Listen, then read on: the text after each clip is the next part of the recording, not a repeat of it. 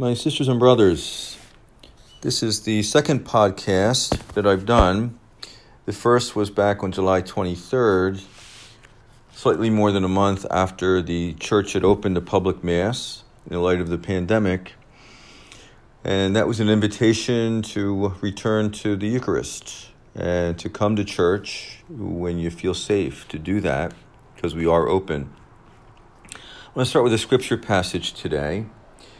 This is John chapter 20, verses 20 to 23. The disciples rejoiced when they saw the Lord.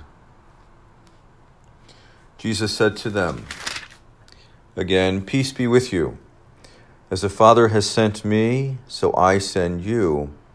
When he had said this, he breathed on them and said to them, "Receive the Holy Spirit. Whose sins you forgive are forgiven them, and whose sins you retain are retained." My friends, I share this passage with you. The setting is Easter Sunday night because it records for us the institution of the sacrament of reconciliation, or the sacrament of penance, which is a sacrament of healing. And as holds true for all the sacraments, it is a means of God sharing his life and his love, which we call grace, with us, because we truly need that.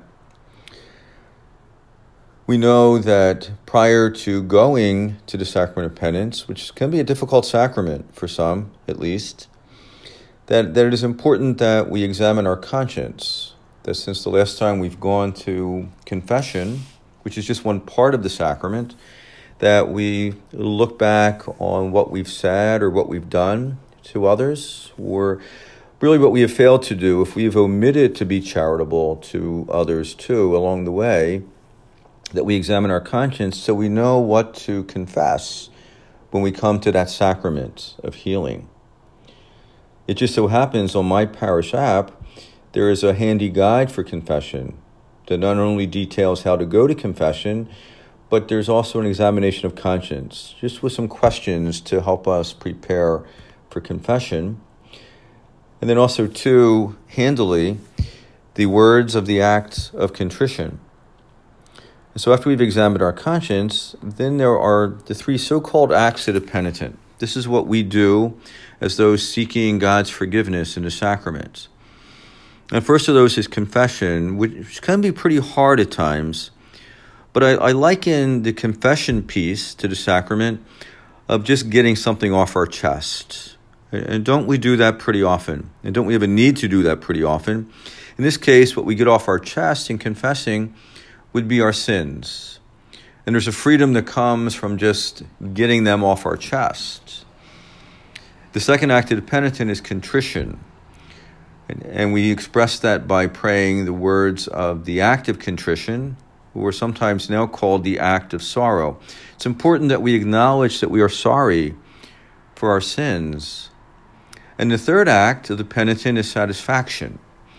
We might think about that as doing the penance or performing the penance that the priest gives us to do as a way for us to make up for our sins, whatever the penance is that's assigned.